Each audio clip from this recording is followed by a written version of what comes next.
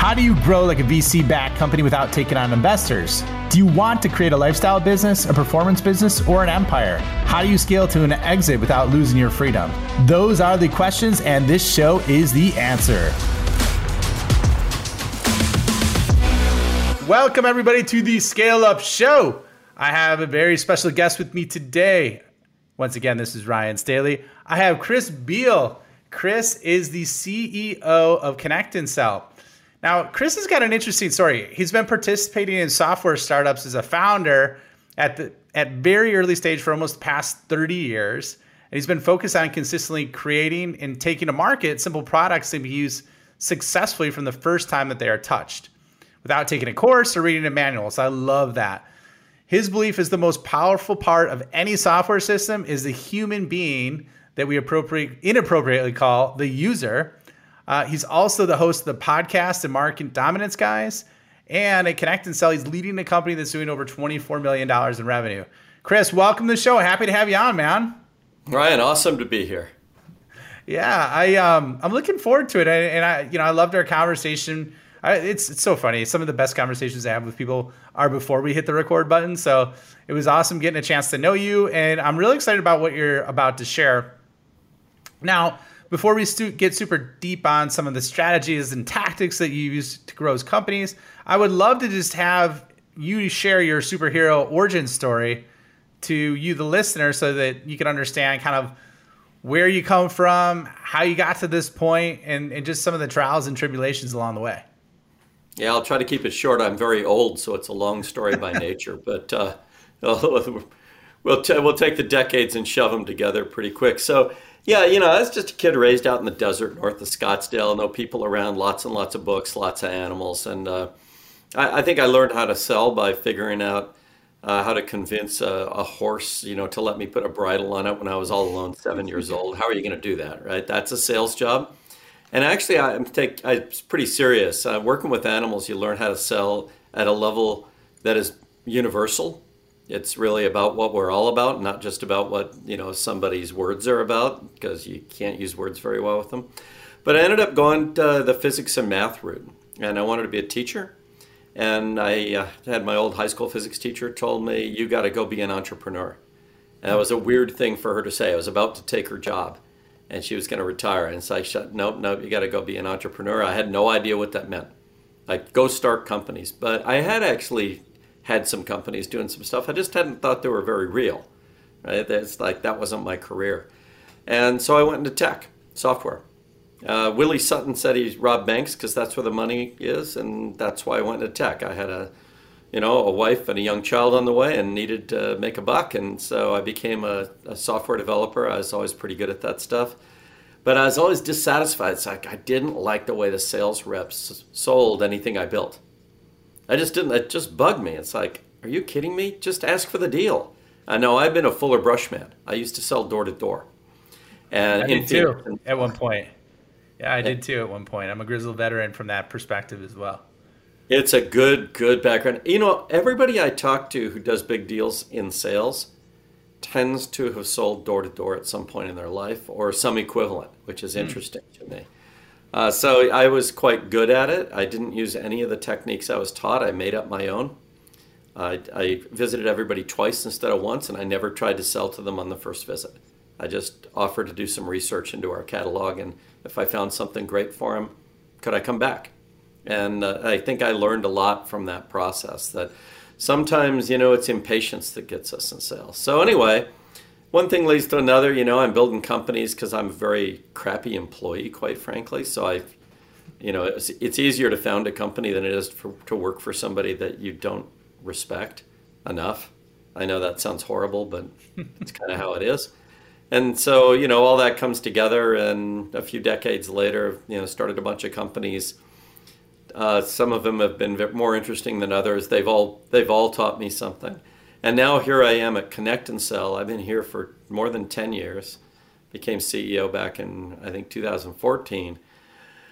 I just joined this company 5 minutes after meeting the CEO. I didn't intend to take a job. I wasn't looking for a job. I just met this guy, Sean McLaren, and I listened to what he had to say. 6:30 in the morning up at the Rosewood Hotel where all the VCs hang out. And I said, Sean, if this is real, right? And he says, yeah. It's like you actually have reinvented the business telephone so you can push a button and talk to somebody on your list with no effort in a few minutes. And he said, well, yeah. I said, I'm in. He goes like, well, what if I'm not hiring? And I said, it's a free country, Sean. I can work for whomever I want. And that's kind of how I came on board, right? I thought that was a pretty good close. And, one thing leads to another. And here we are 10 years later. Interesting company in that we provide something that people think is magic. And that makes it a little bit hard for them sometimes to try it because their reasoning is, I basically think of it this way. At the top of the funnel, everybody reasons like this. It's so hard to get people on the phone, let's do something else. That's really what they're doing. Or if we're going to get people on the phone, we're going to talk to one person an hour, one target an hour. Mm-hmm. So here we have this thing that lets you talk to, on average this year, our customers talk to 7.91 people per hour. Nice. That's a lot more than one, and they're all targets. So it's kind of like, then what? So it sounds like, oh, any idiot could sell that. But it's actually it's trickier to sell 10x than it is to sell 2x. I love that. So I mean, and it's funny, I think you came up. Yeah, I'm pretty positive. I had Justin Michael and Tony Hughes on for Tech Powered Sales with their book.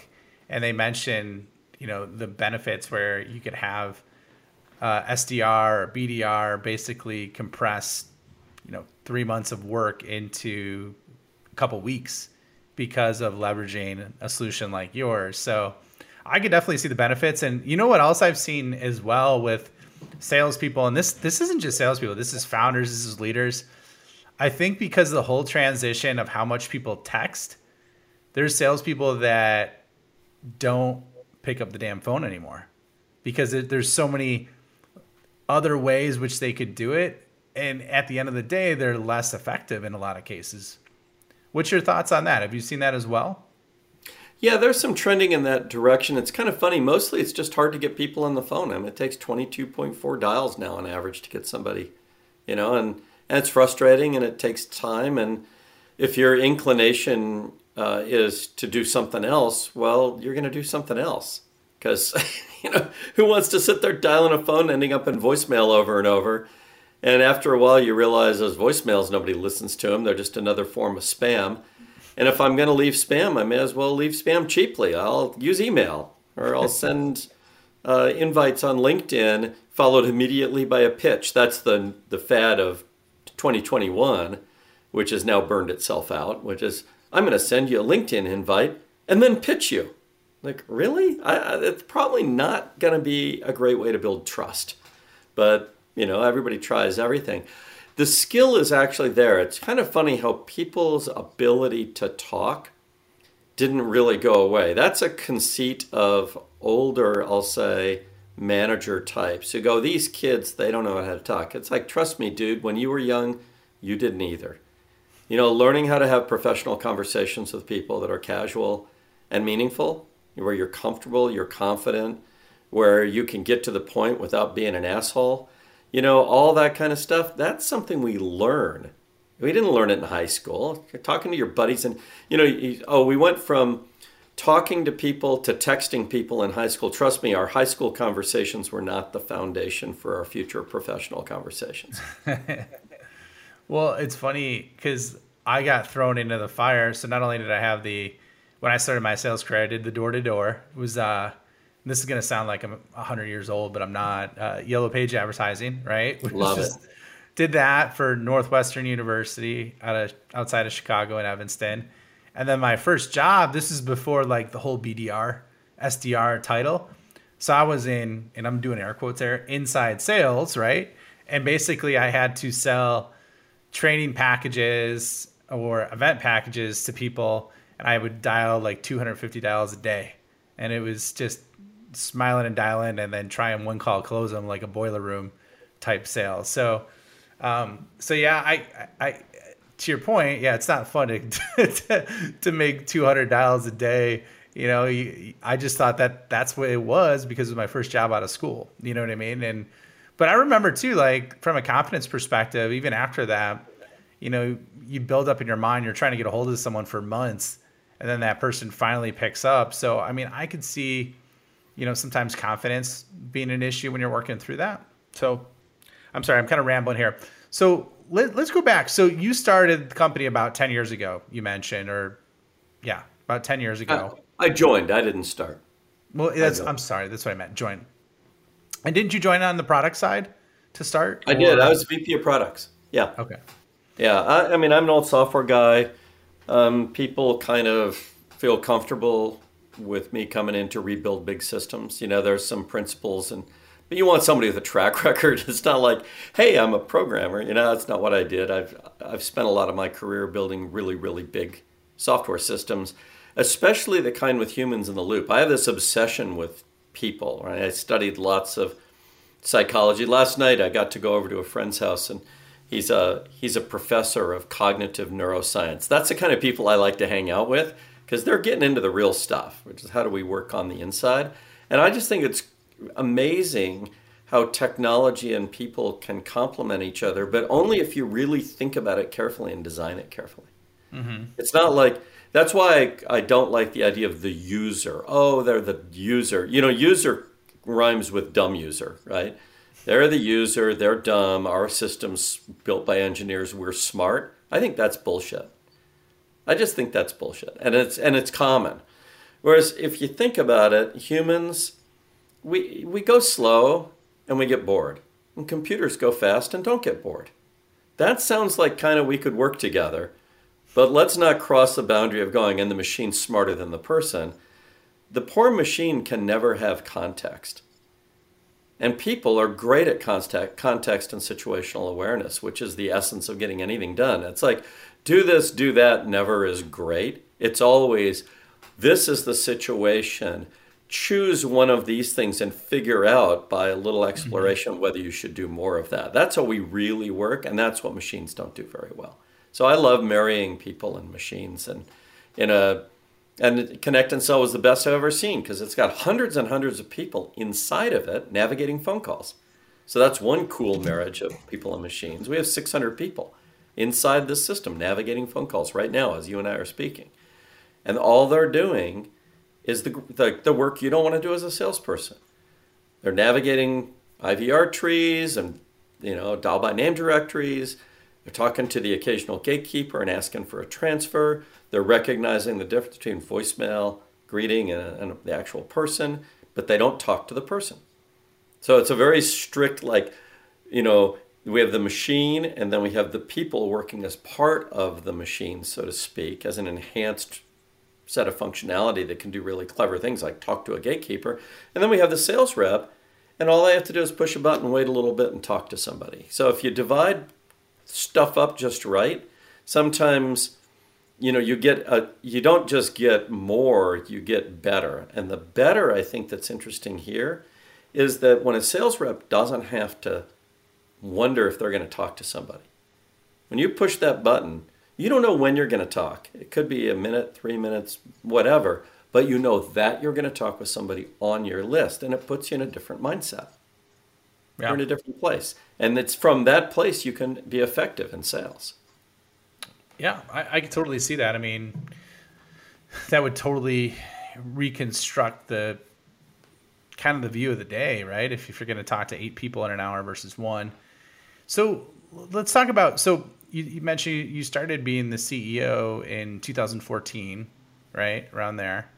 Where were you at revenue wise at that point? Do you remember? It's kind of hard to reconstruct. Probably a little bit above 50% of where we are now. We've grown about 100% since then. So you've done that. So what was the primary way that you've grown? Because I have a lot of folks on that are founders, I should say, that are at that 10 million. They're looking to make the next jump to 20, 30 million. So I think it's pretty cool that you've taken the journey from that 12 million to 24 million. How did you do it? And what was the primary way in which you grew your revenue that much? Well, I think we're a bad example, actually. I really do. The right way to do it is to do what Jeffrey Moore referred to as crossing the chasm. And if you're into enterprise anything, that is, companies should use what you do, the best way, in my view, to cross the chasm is to treat large companies as markets of one because they're big and complex and figure out how to get in and then grow. Land and expand strategies in large companies is ideal. We've done a fair amount of that, by the way. We have a land and expand strategy, but in a sense, we've crossed the chasm with certain companies. Right? We're not allowed to speak about them, though. This is the challenge with us. So you want to not only get in, you want it to be referenceable. And we're a little bit stuck at Connect and Sell. We provide competitive advantage. So founders love us because they can go figure out problem market fit, product market fit, and they can scale without hiring very many people. Wow, what a great combination, right? So that's great in that world. And they don't compete with each other very much because all these founders are in different businesses. And so those businesses aren't, because you're a founder of even of a tech company, that doesn't mean you compete with every other tech company. You only compete narrowly within whatever that space is that you're in. So that's a world that we do pretty well in. And I would say in that market, we're pretty referenceable. That's part of it. But the main thing we've done is kind of brute force. We have Connect and Sell. So I have a small team talking to a lot of people. So my team talks to 78,000 VPs of sales a year. Has conversations with 78,000 VPs of sales a year. And so in a sense, when you're faced with, I'll call it a chronic pre-chasm situation where you're selling competitive advantage, so nobody wants to talk about you. Right? We have a customer that fired a senior executive for mentioning Connect and Sell publicly. Come on. Really? Yeah. Yeah, and that's because it's considered to be truly a weapon. I mean, we're not joking when we say this is a weapon of market dominance. It's a weapon of market dominance. Folks dominate markets by talking to everybody before their competitor talks to anybody. That's how fast it is. But that means, do you really want to talk to folks about it? I've got one customer that they'd gotten to be doing pretty well. They're kind of in the logistics and transportation industry in a funny way. And they were bought for $200 million. That's pretty good. 2.5 years later, using Connect and Sell to have hundreds of thousands of conversations, they were sold for $1 billion. Those investors made $800 million in 2.5 years on conversations. Do you think they want to tell everybody about it? That's just like, no, that's not what you want to go do it again and make another 800 million, right? You don't want to say, hey, Joe, here's something great you can use to beat me up. It's like, look, if I'm the only guy, it's the Old West, right? I'm the first person who shows up with a 6-gun. I'm not passing them out to everybody on the street. I'm going to keep my little stash. Right?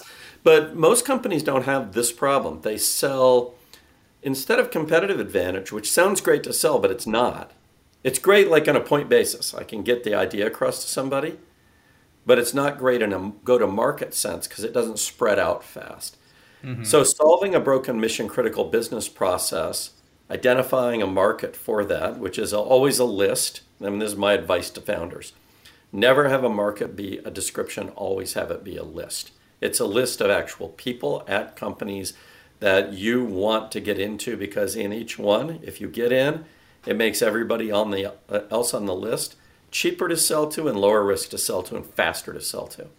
So then it goes faster and faster and faster in that market. Number 2, my advice is never worry about the size of the market. Don't worry. Go find something contained and dominate it fast. And then from that fantastic position of being the dominant player in that market, find an adjacent market usually and go dominate that one. And 3, lead with trust, not with value. That's what we've done, and we've done a good job of that. We lead with trust. We don't call you up and go, hey, wow, this Connect us all things, blah, blah, blah, blah. It's like, it's just the human voice. And would you like to learn something and attend a meeting? And then we let people try it. And I don't mean try it like a free trial. People call this a free trial. We call it a free trial on our website. Makes me want to shoot myself in the head every time I see that. And the reason is it's an experience. It's not a trial like, did it work? I mean, I once got to get in a Ferrari 455 and take it out on a racetrack. Do you think I was testing to see if a Ferrari 455 goes forward like an automobile? No, we were finding out what's the experience like to take a guy who's been driving for whatever, 50 something years, and drive on a race course, which is different, with the intent to go fast in a car that goes fast, with an instructor next to him yelling at him saying, brake hard, brake hard. So that's what we do, is we just let people try it. And sometimes they make millions of dollars. So Tony Safoyan on his Cloud and Clear podcast, I was a guest on it. I think it's episode 54 at minute 20. I asked him, Tony, didn't you guys actually like build some pipeline, make some money during your Connect and Sell test drive? And his VP, Billy Franz, laughs and he says, Chris, we made tens of millions of dollars of pipeline that day in those 3 hours. So it's like a lottery ticket. Sometimes, people get lucky, but sometimes they just experience tons of conversations and go, well, hey, we're not that great. Maybe we need to get better. And that's why we do this flight school thing. It's like, okay, you want to get better? We'll teach you to get better. It's not our main line of business, but we hate amplify and suck. Yeah. I like that. You don't want to amplify suck. That's pretty cool. So then flight school, that's more the next step of working in conjunction with them, a lot more hands-on besides just providing the service, or what is that involved with? Yeah, exactly. Flight school is all about, hey, we know it's about the reps, the list, and the message. So let's start with the message and get it right. Mm-hmm. And we know a lot about the psychology of a cold call. We know when you ambush somebody, they're afraid of you. We know what to do with that. There's kind of an FBI vetted technique. In 7 seconds, you can take that fear and you can turn it into trust. Unfortunately, you only have 7 seconds to do it. After that, you're screwed. So what is it, man? In that 7 seconds, what do you got to do to shift to trust? Well, you've got to show that other person that you see the world through their eyes. So Chris Voss taught me this at a dinner one night. I asked him that very question. First, how long do we have? He says 7 seconds. I joked with him. I said, really, our research says 8 seconds. He says, your research is wrong. It's 7 seconds. Okay, got it. So I asked your question, exactly the same words that you asked. Nice. What do we have to do in those 7 seconds, right? And he says, oh, that's easy. All we have to do is show the other person we see the world through their eyes. We call it tactical empathy. And then we need to demonstrate to them that we're competent to solve a problem they have right now. And I asked him, I said, well, isn't the problem they have right now me? I'm the problem. And he says, bingo. And that's actually the key to the cold call, is you're talking to somebody, you've ambushed them, you've scared them. Your emotions are not the issue. Their emotions are the issue. The hardest part about sales is it's not about you, it's always about them. Get over yourself, right? So your emotions, who cares? Their emotion is fear because you're an invisible stranger. Your fear is the fear of being the invisible stranger that they're afraid of, right? Not a good idea to go around making people afraid because they might react. So what do you do with that? Well, if you say that you're a bad thing, that's a good thing. So you say you're a bad thing and you say it really fast and you say it really flat. Ryan, I know I'm an interruption. Do I hammer the word no? Now you see the world through my eyes. I see the world through your eyes. Got it? I get it. I'm a bad thing. Right. And then I switch my voice to a playful and curious voice. That's an FBI term for a certain kind of voice, playful, curious. And I demonstrate to you that I'm competent to solve the problem you have, which is me. Can I have 27 seconds to tell you why I called? And you get it. It's like, oh, the deal is if I listen to this joker for 27 seconds, I get to leave with my self-image intact, which is all I'm looking for right now. So we all know I've got 27 seconds. I answered the damn phone, right? Yep. This guy's going to let me go. And he's going to let me go without a fight. That's what he says. And now he's armed me to say, hey, I thought you gave me 27 seconds. Boom, gone, right? So you will almost always get a chuckle and a move forward. Sometimes you get, you got 20 seconds. Who's going to say, no, I don't have 27 seconds, using up 4 of those seconds to say they don't have the 27 when they answer the phone? That's kind of ridiculous. No, I like that. That's sweet. That's cool. Because it gives them an out too, an easy out, right, at the end. So like, all right, time's up, Okay, so we're just about up on time, Chris, and this has been delightful. So I'm going to ask you a couple of fast fire questions, just quick reactions from you in terms of what you're thinking, okay? So who's the founder or CEO that you're most impressed with today? It's Elon Musk. The dude does stuff the rest of us think is impossible, and when people make fun of him, he goes and does another one. All right, great answer. What's your favorite book that you've read over the last couple of years? Well, I reread Richard Feynman's original autobiography. He was a Nobel Prize-winning physicist, and it's entitled "Surely You're Joking, Mr. Feynman." And I think that there's more in there for us to learn about who we can be and how we can be with other people than anything else I've ever read. Okay, I love that. It's one I haven't heard of, so I'm going to have to check that out. And then what advice would you give to your 21-year-old self, knowing what you know now about business and life? My advice would have been, frankly, it's interesting because I was just about to get married. I wouldn't say not get married. That was a good thing. Just plunge in. You don't really have that many obligations. Just start a company, Chris. Just do it. Just, you got the brains for it. You got the brass. Just go do it. Just make it happen instead of waiting.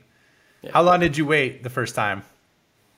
I don't think I started my first serious company until I was 31 or something like that. Okay.